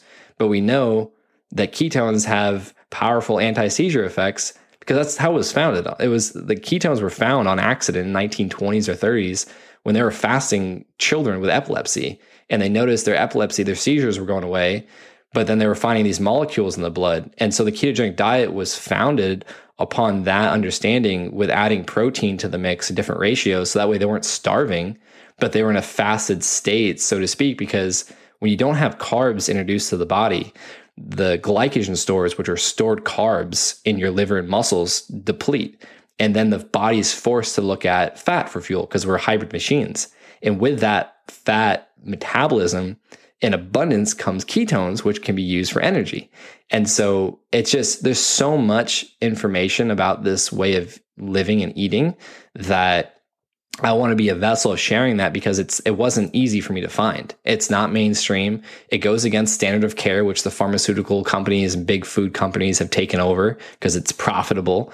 And obviously the world we live in is run by politics and money. It's a whole nother topic about my perspective on the focus should be human beings' health and wellness, not making money for a corporation organization. But ultimately that's a long-winded way of saying that Dr. Perlmutter, multiple brain tumor diagnosis, and the ketogenic diet really helped me. And then it helped me with my voice and confidence sharing with other people.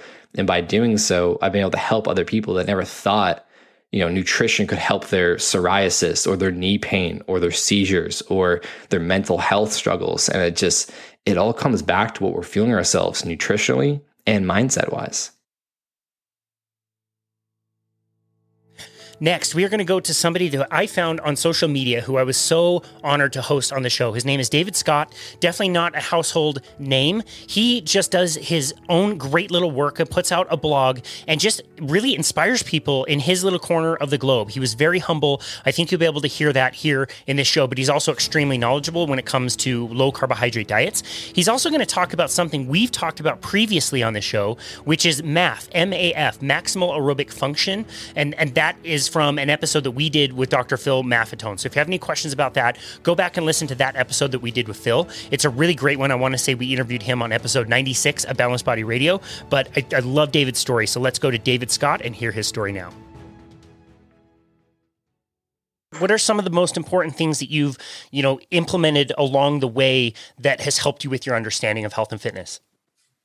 Well, like I said, I kind of look at myself from a performance standpoint, performance, and it doesn't have to be performance versus longevity. It can be both of those at the same time.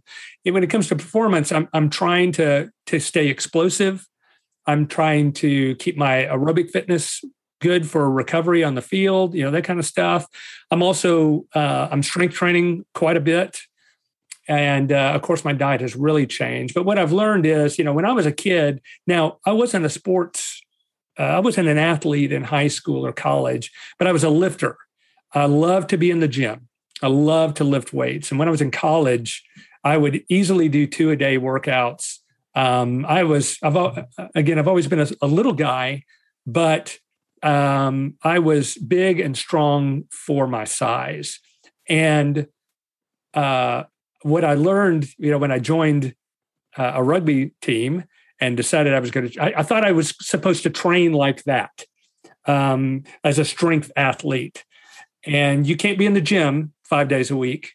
You can't be on the field 3 days a week. You can't neglect sleep. You can't eat garbage. I'll tell you, Casey, one of the things that this is like simple when it comes to diet, but when I first really got rolling on rugby, I knew, number one, I needed to put on weight. I went in weighing about 160, 165.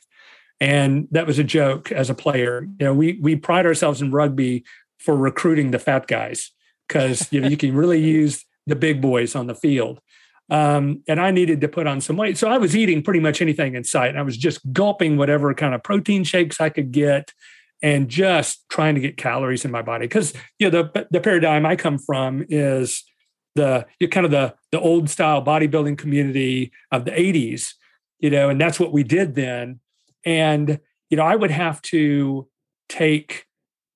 pop a couple of ibuprofen before I ever stepped on the field because my joints hurt so bad. I was so creaky. I was so, just all the time I was fighting injury. And coming to a point where a couple of years later, I think forcing my nutrition to be so, it's funny. You think of it as being healthy for performance, but it's actually terrible for your body. I finally got to a point where my stomach was a disaster. Really, it was. I guess you would call it IBS for lack of a better term.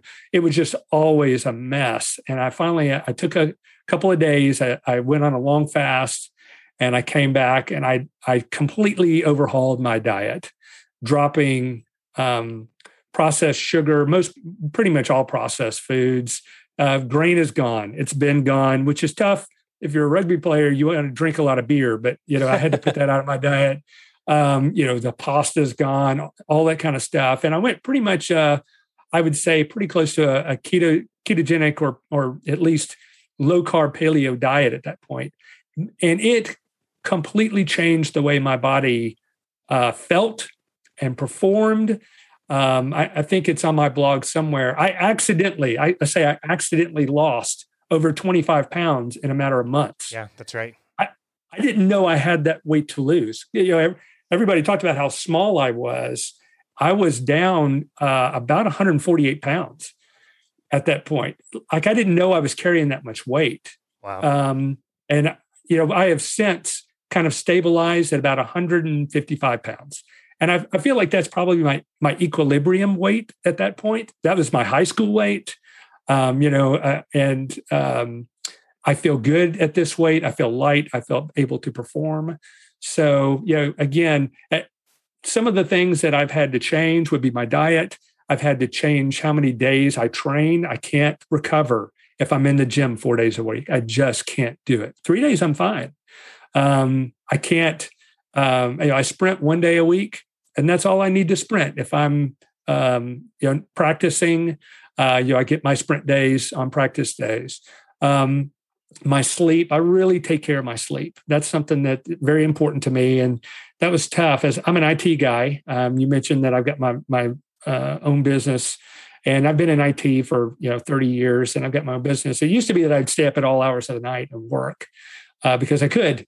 And now I just can't do that. I have a pretty rigid sleep schedule that I try to keep to so that I can recover and so that I'm doing my best. And that's a couple of the big rocks, as I call them: your sleep, diet, and recovery. For me, at my age, those are the things that work for me. Mm. Yeah, that's great. That sounds like a very balanced approach between, doing and pushing and striving versus surrendering and allowing yourself to rest and recover. I think that's so important. I on that blog post that you made about accidentally losing all that weight, it's pretty amazing. And it's part of the reason why I recommend people do before and after pictures, because those pictures, you can tell a huge, huge difference. And part of that journey was, you tried a fairly more strict kind of carnivore diet at pretty much about the same time that I did in 2019. Mm-hmm. I wanted to try it for like 30 days and liked it so much, I just kind of forgot to go off of it. What was your experience with the carnivore diet itself? I loved it. And, my carnivore experience is very much, all types of meat. So fish, beef, chicken, you name it, pork. I'm in Memphis, Tennessee, so you got to eat a lot of pork down here. I know you just had what's the barbecue gal you just had on the podcast? Yeah. It was so good. Susie.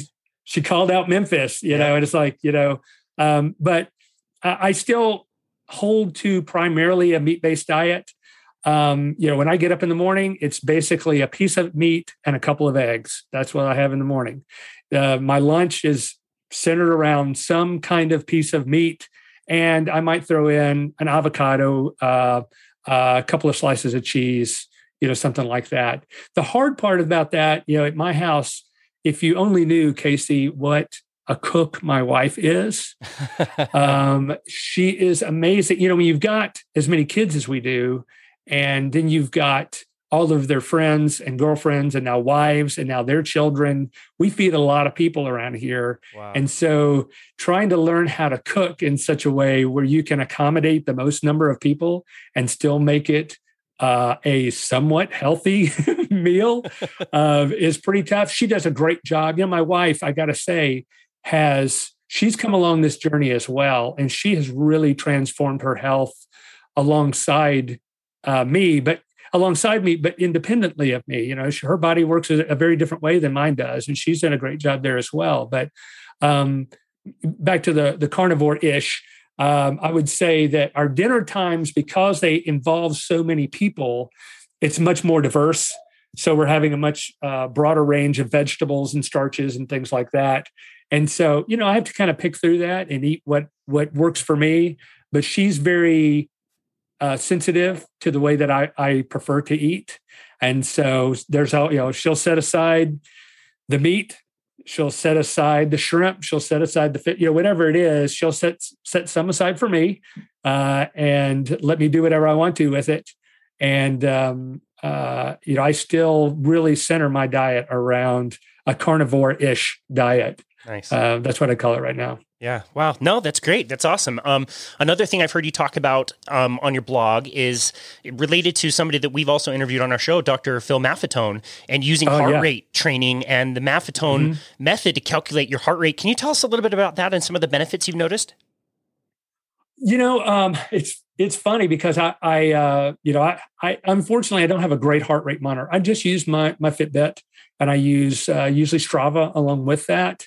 But it is so obvious when you really tie yourself to that Maffetone method, which is essentially, for people who don't know, they need to go back and listen to the episode. But it's you take 180 beats per minute, which is different than the traditional, 220 minus whatever, I can't remember. But that's right. For maffetone, it's 180 minus your age. And that's kind of a good target aerobic heart rate. And it's weird because you think, I am not working hard at all. You're almost walking when you get started. But you're watching that. For me, I'm watching my Fitbit, I'm watching my heart rate, and I'm trying to keep it pegged out at around, for me, it's around 25 to 130 beats per minute. And I've noticed that, true to what Phil says, the longer you do that, you become so much more efficient in your aerobic health, to where you're going farther, faster, with the same target heart rate. So you're becoming more efficient. And for an athlete, that just means that you're going to be that much better at recovering in your strength training, in your on-field, in your if you're a marathon runner. I'm definitely not a long distance runner, but you become so much more efficient, and it's so easy to track when you're doing that phylmaffetone method. That is very well explained. And I definitely second you for the listener. It's such a great way to train and build, like you said, your efficiency, your fat burning capacity. You just see your performance just slowly increase at the same rate, like you were saying. That's such a great way to train and a great way to avoid burnout. Casey? Yeah, go ahead. I'm sorry. Go ahead. Well, I was just going to say, it's funny. So going back to what we were talking about earlier, it's been almost 2 years since we were able to play on the field. And it's been if you read my blog, I do a lot of N=1 experiments. I'm always changing up my routines. I'm changing my diet. I'm changing what supplements I take, if any. I change my strength training routines.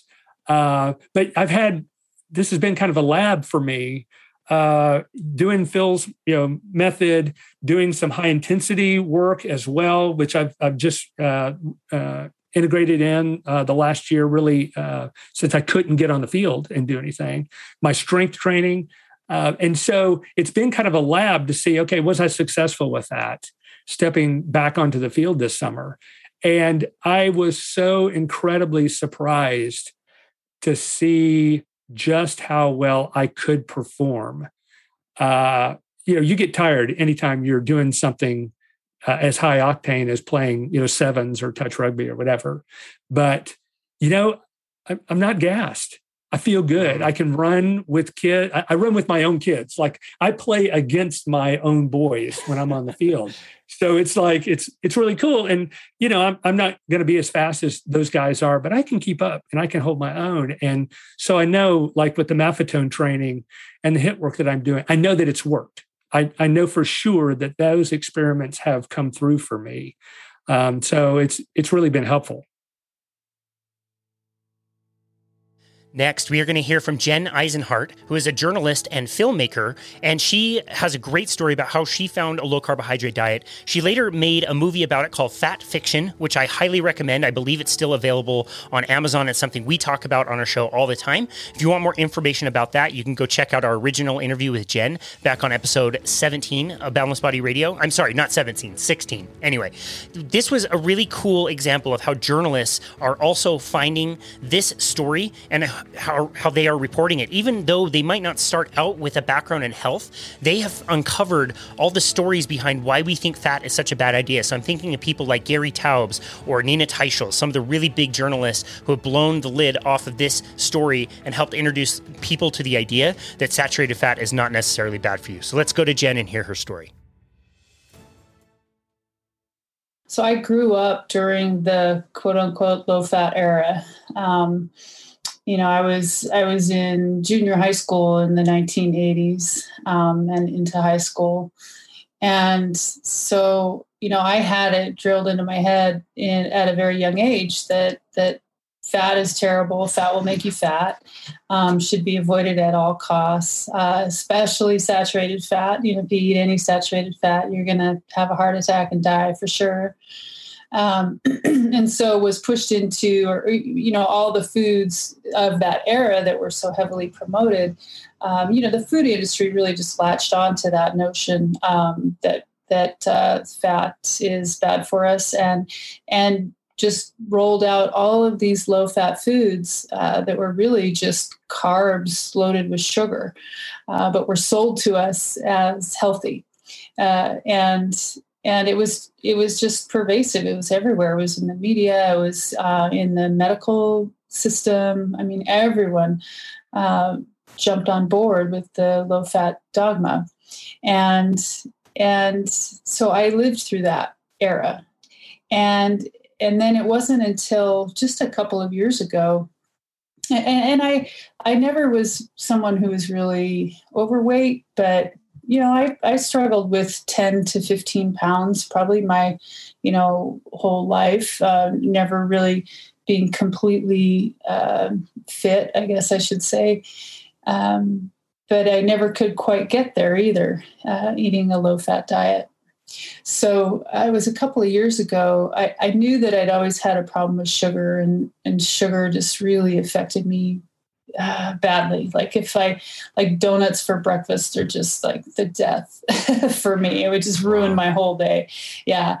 Or even oatmeal or pancakes. I knew I couldn't have that for breakfast. I realized at least that that would really ruin my day. I'd be better off to just not eat at all, which also was something we were, so warned against, breakfast being the most important meal of the day. Oh, for sure. So it was really, such conflicting advice with how it made me feel when I ate that way.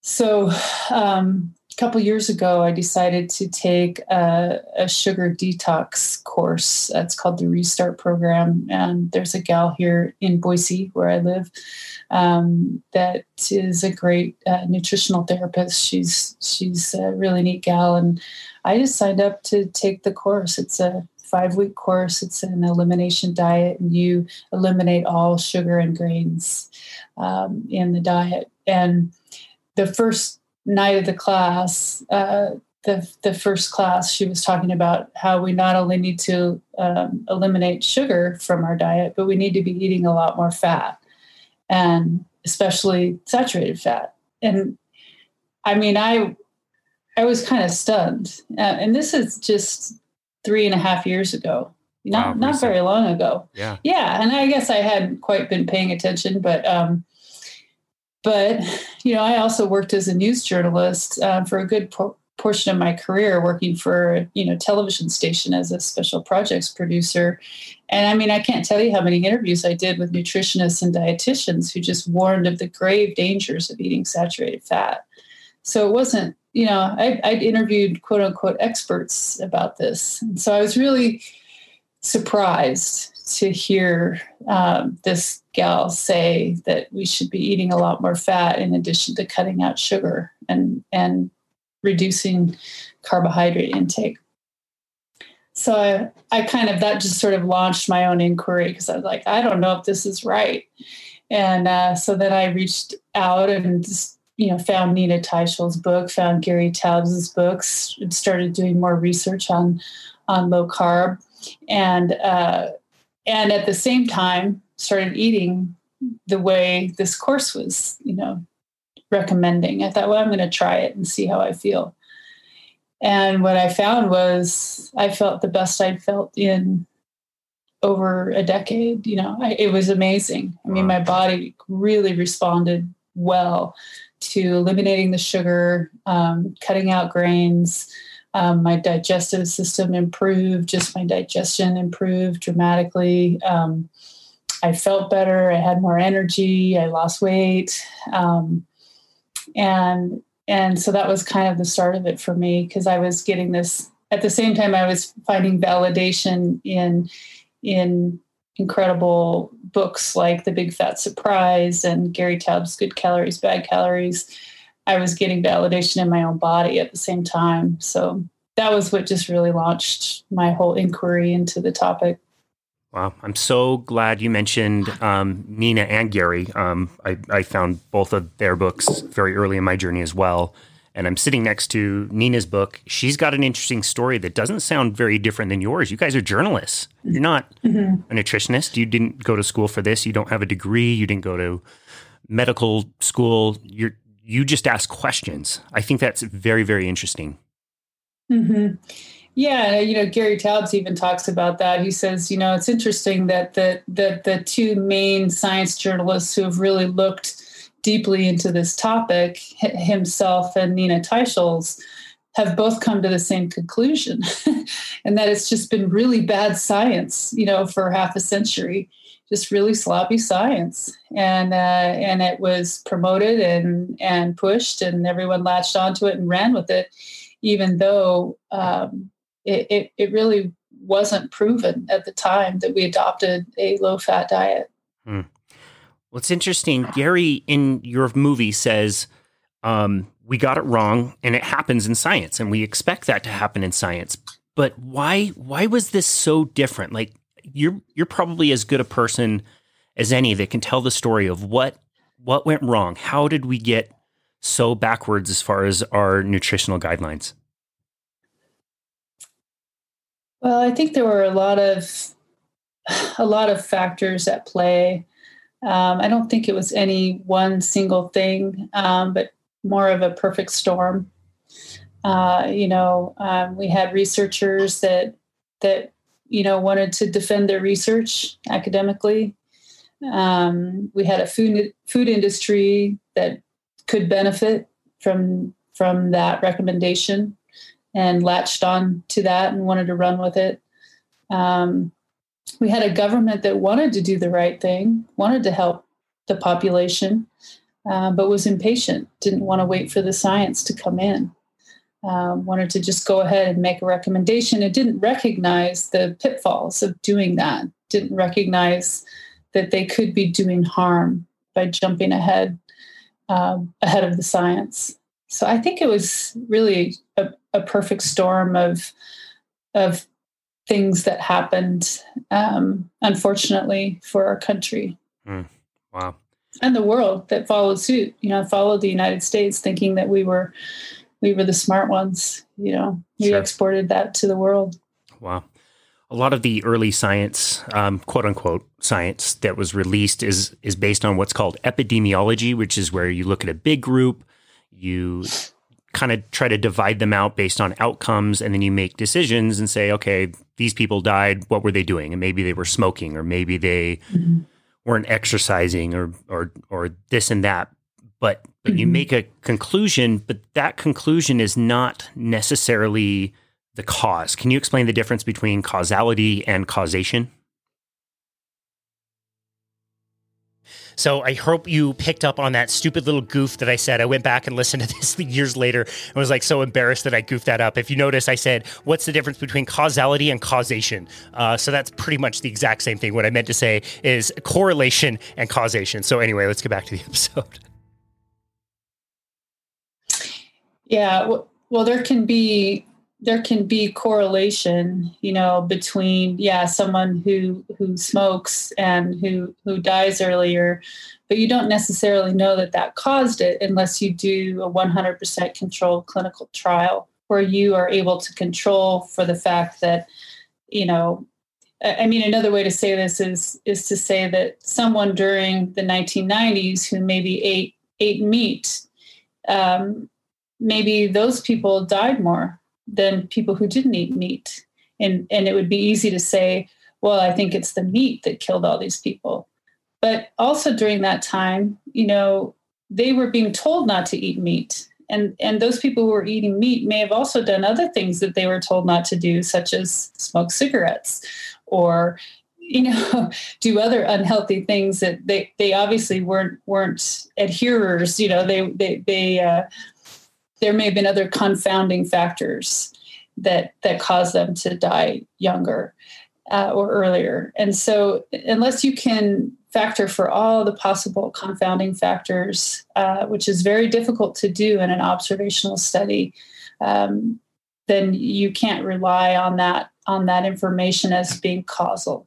It's correlation. It's correlated with the outcome, but you can't say that it caused the outcome unless you can 100% control the trial.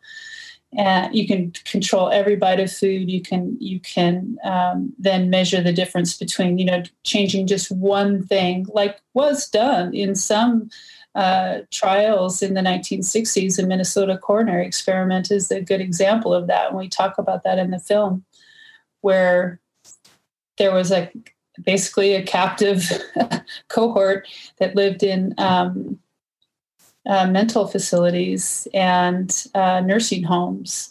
And they did the study where they just changed one thing, basically swapping out margarine for butter, and compared the differences in all-cause mortality, heart attacks, and death.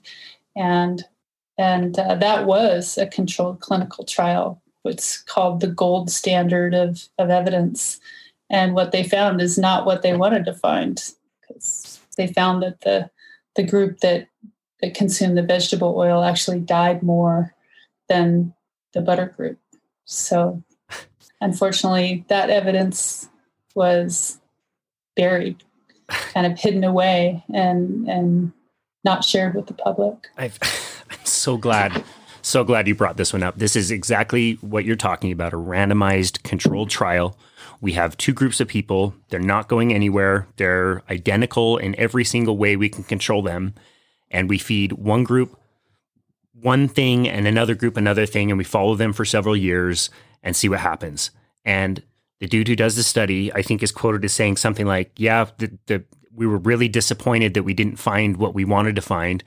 The data gets buried. And I just heard, a few years ago, this on a podcast, on one of Malcolm Gladwell's podcasts, where the son of the guy who did the study had to go digging through his now deceased father's basement to find any of the data. That is not science. Yeah. I actually spoke with him. I spoke with the son of Ivan Franz. Oh, wow. I was not able to interview him for the film, but his dad was a consummate scientist. To his credit, he kept meticulous, documentation on that study. So once the documentation was found, the records are there. It's interesting to think about why that wasn't published. And it may not have been, the fault of Ivan Franz. It may have been people above him that had him, not share that evidence. That's unclear still to this day. But kind of fascinating. They had to go dig through the family basement to find all the records. So absolutely love that clip from Jen. And I love that she mentioned the Minnesota coronary trial, which is a really famous trial that was done in the 1970s, like we mentioned. Be sure to look it up. It's really interesting the way they did it. And they did it very, very well, and still could not prove that saturated fat was in any way detrimental. And in fact, more people were harmed eating things like vegetable oil and margarine than they were from eating the saturated fat that came from animal products. And they really just buried the data. They didn't release it. They didn't, scrutinize it at all. They were just disappointed. And so they buried it. It's interesting to think back what would have happened if they would have published that, and we would have, started trying to find a different way forward way back then in the 1970s, in the 1980s, when we were coming out with our, the government guidelines and the food pyramids and all that stuff that really correlates so well with an explosion of obesity and diabetes. It's really pretty sad, but interesting to go back and check out that study. We are going to go to Chris Cornell, a really inspiring guy who has a very familiar story as well. He's another person who isn't exactly a household name, but he's doing really great work. We interviewed him on episode 325 of Balanced Body Radio. I thought he had a great story. I thought he had great tips. So let's listen to Chris Cornell and hear his story. For decades, I struggled on and off with weight gain and weight loss, and it was just revolutionized my life when I learned how to control my weight, and that's led to a whole domino sequence of events that have helped me in other areas as well. Yeah, that's amazing. Do most people just think you found a time travel machine and just went backwards, reverse aging? I don't know. It's interesting.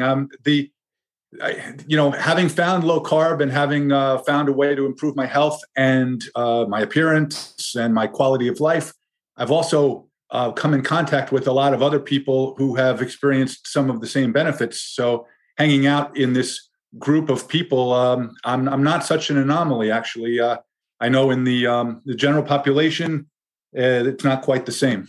Yeah, it definitely is not. You look at some of the people that are in our world, and like the Mark Sissons and the Brad Kearns and the Sean Bakers, all these people, who are aging, but looking like they're getting younger and younger and younger as the years go on. It's really quite remarkable, especially when you compare it to what you mentioned, the general population. That delta just keeps getting wider and wider and wider. And it's really apparent when you go out and go to the mall or the airport, like we're not doing great.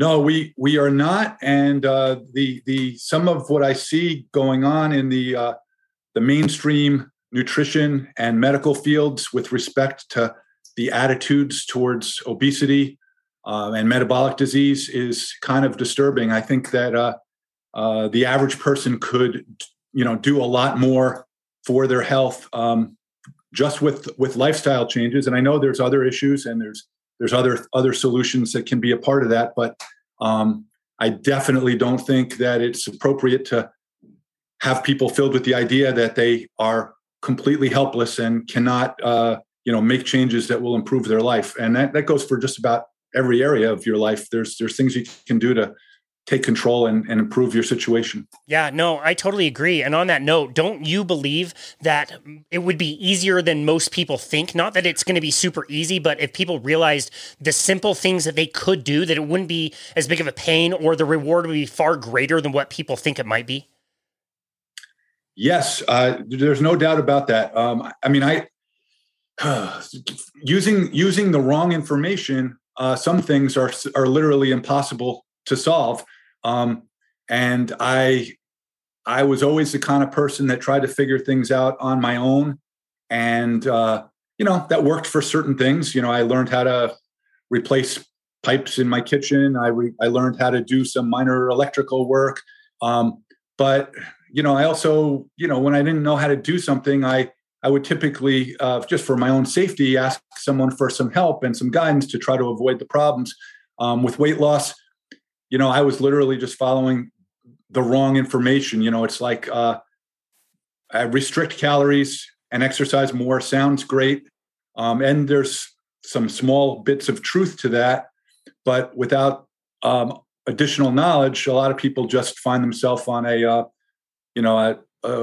endless cycle of losing weight and gaining weight. And then when I finally one day in January of 2018 reached out to a friend who I knew had some knowledge, and I asked for a recommendation for a book, and he came back with Tobbs's Why We Get Fat. That single book was the catalyst that got me going on this journey and led me to a whole bunch of other things. But the change was almost instantaneous. It happened. I was in the waiting area of a Mexican restaurant on my daughter's 16th birthday, and I was reading on a Kindle that book by Tobbs, and all of a sudden, a light went off or on, and I just said, "Wait a second! I think I understand this," and I changed what I ordered at dinner that night, and I literally never looked back. Wow. I lost weight consistently, with really almost no exceptions. I've had no relapses. I've had a couple of bad days, but it's been unbelievable. So I'm down 80 pounds. It's now I'm just about at 4 years of being at my goal weight, at or below 205 pounds. And I've probably added a bunch of muscle from when I first got to that goal weight. Since then, my body fat has continued to go down, even though my weight has not. So I'm doing better on just about every count. Yeah, that's amazing. And it's so obvious to see when you see the pictures and what you're doing. You're running a lot, you're doing a lot of weightlifting, but when you look at your physical appearance, like it's totally apparent that you have completely recompositioned your body. And it's amazing that we can do that at really any age. It requires the right information. When we're talking about your story, let's back up a bit and talk about your journey into unhealth. Tell us, some of the things that you noticed, not only the weight gain, but also other things that kind of went along with that, and what things you tried along the way before you got that great book recommendation. I went up and down in weight quite a bit ever since, even towards the end of my last couple of years of college. I was gaining a few pounds. I was not obese by any stretch, I was very active, but I was slowly, gaining weight. I really never was at what they call a healthy weight. But after I got out of college, I had a lot of work, a lot of jobs that required sitting at a desk for long hours. And, within 2 years of being out of college, I got up to like a 40-inch waist size. And, my weight was creeping up over 230. And, it's hard to remember exactly the sequence, but over the years, I would lose 10 pounds and gain 15 pounds. And before long, I was up over 250. And then in my late 40s, it just kept climbing. And then there was a long time when I never stepped on a scale. So I didn't really realize how heavy I'd gotten. And it was one day when I was 51, I stepped on a scale at my mother's house and I saw 278 pounds. And I think it's sort of a vicious circle. You gain the weight, you become less likely to enjoy doing some of the things, the move more type of things, like hiking up a mountain or going for a run becomes less enjoyable. So you spend more time sitting around, and certainly the diet wasn't helping me. I was eating a lot of refined carbs and other foods that are not good for your metabolism. And I was always stopping at convenience stores and just eating foods that were not helpful to me. And so even when I first got to that 278 pounds and realized I had to do something, I didn't know what to do. I cut out sugary drinks and I lost like 15 pounds, but it was still a up and down thing until I found that book. And let's see, the reaching out and asking someone for help was important for a couple of reasons, because it was sort of like it wasn't a completely public thing, but it was reaching out to someone else who, once I asked for his recommendation, I sort of felt like I had to remain accountable to at least read the book that he recommended for me. And just that alone, reading a book and giving it an honest, look into what was being talked about. There must be a reason why this guy recommended the book. He chose one book out of many for me. And that one principle alone is something I've gone back to many times since. Like if I want to learn something about running, and I have access to somebody that knows a lot about running, I'll say, hey, like Zach Bitter, the former 100-mile world record holder in the 100-mile run, I had a couple of opportunities to talk to him, ask for book recommendation, ask for article recommendations. Same thing with other people like Brady Homer, who has been giving me some coaching along the way for my now half marathon training. These people know infinitely more than I'll ever know about running. Why not tap into their knowledge when you have a chance to ask for some help and, get from somebody else, get some idea as to where you should focus your energies. And I do that in all areas of my life now. And it's been very helpful. It's such a great lesson to learn. Why do you think more of us don't do that? Why do we think we have all the answers, or we just trust the mainstream versus seeking out and finding and hiring the experts in the field and compensating them fairly for that information? I feel like most of us would rather, buy the sexy meal plan or, buy the sexy workout equipment that's the newest thing on the block versus hiring a coach who knows what they've been doing and they've been in the field for, 20, 30 years. Well, that's a great question. And for one, I think there is one answer to the reason why people don't do that is because they don't know who to ask. It requires some discernment.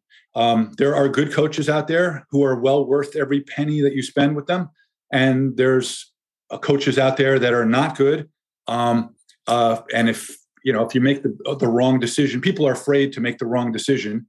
You don't necessarily want to just reach out to a sort of somebody that you don't have 100% confidence in and just put your whole life in their hands.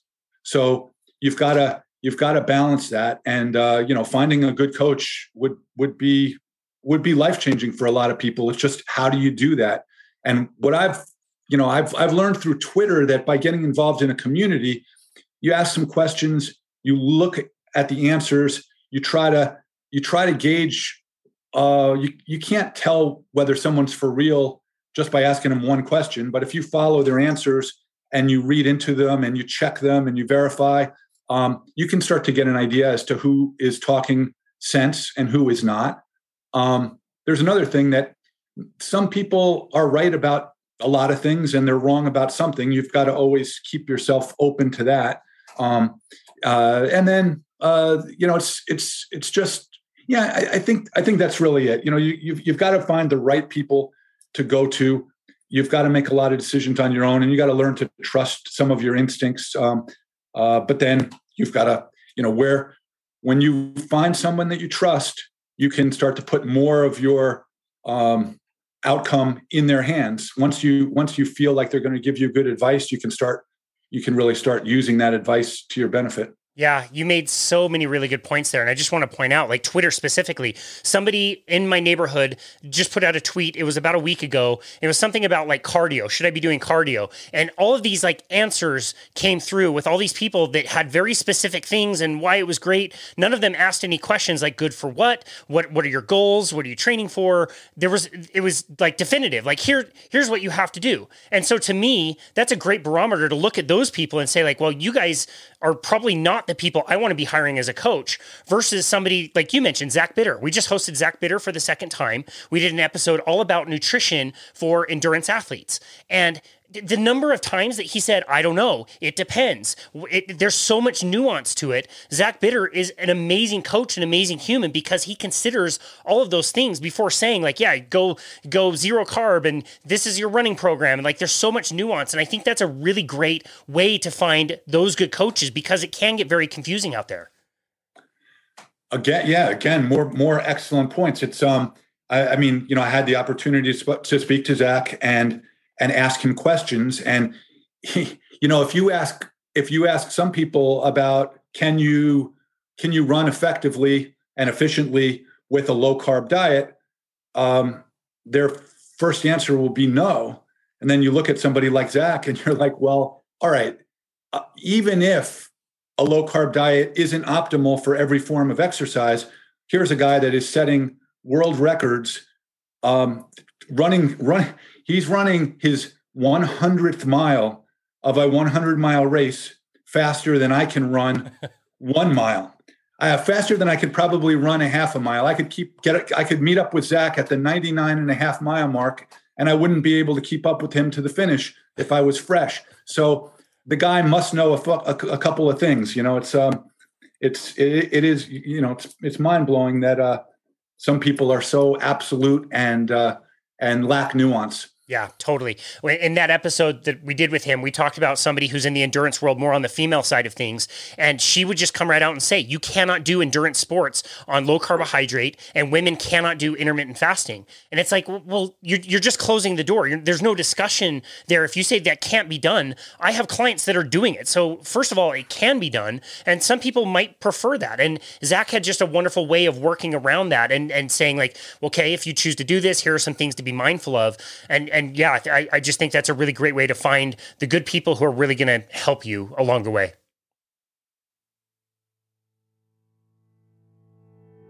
Thank you so very much for listening to this special episode taken from the Boundless Body Radio Premium Podcast.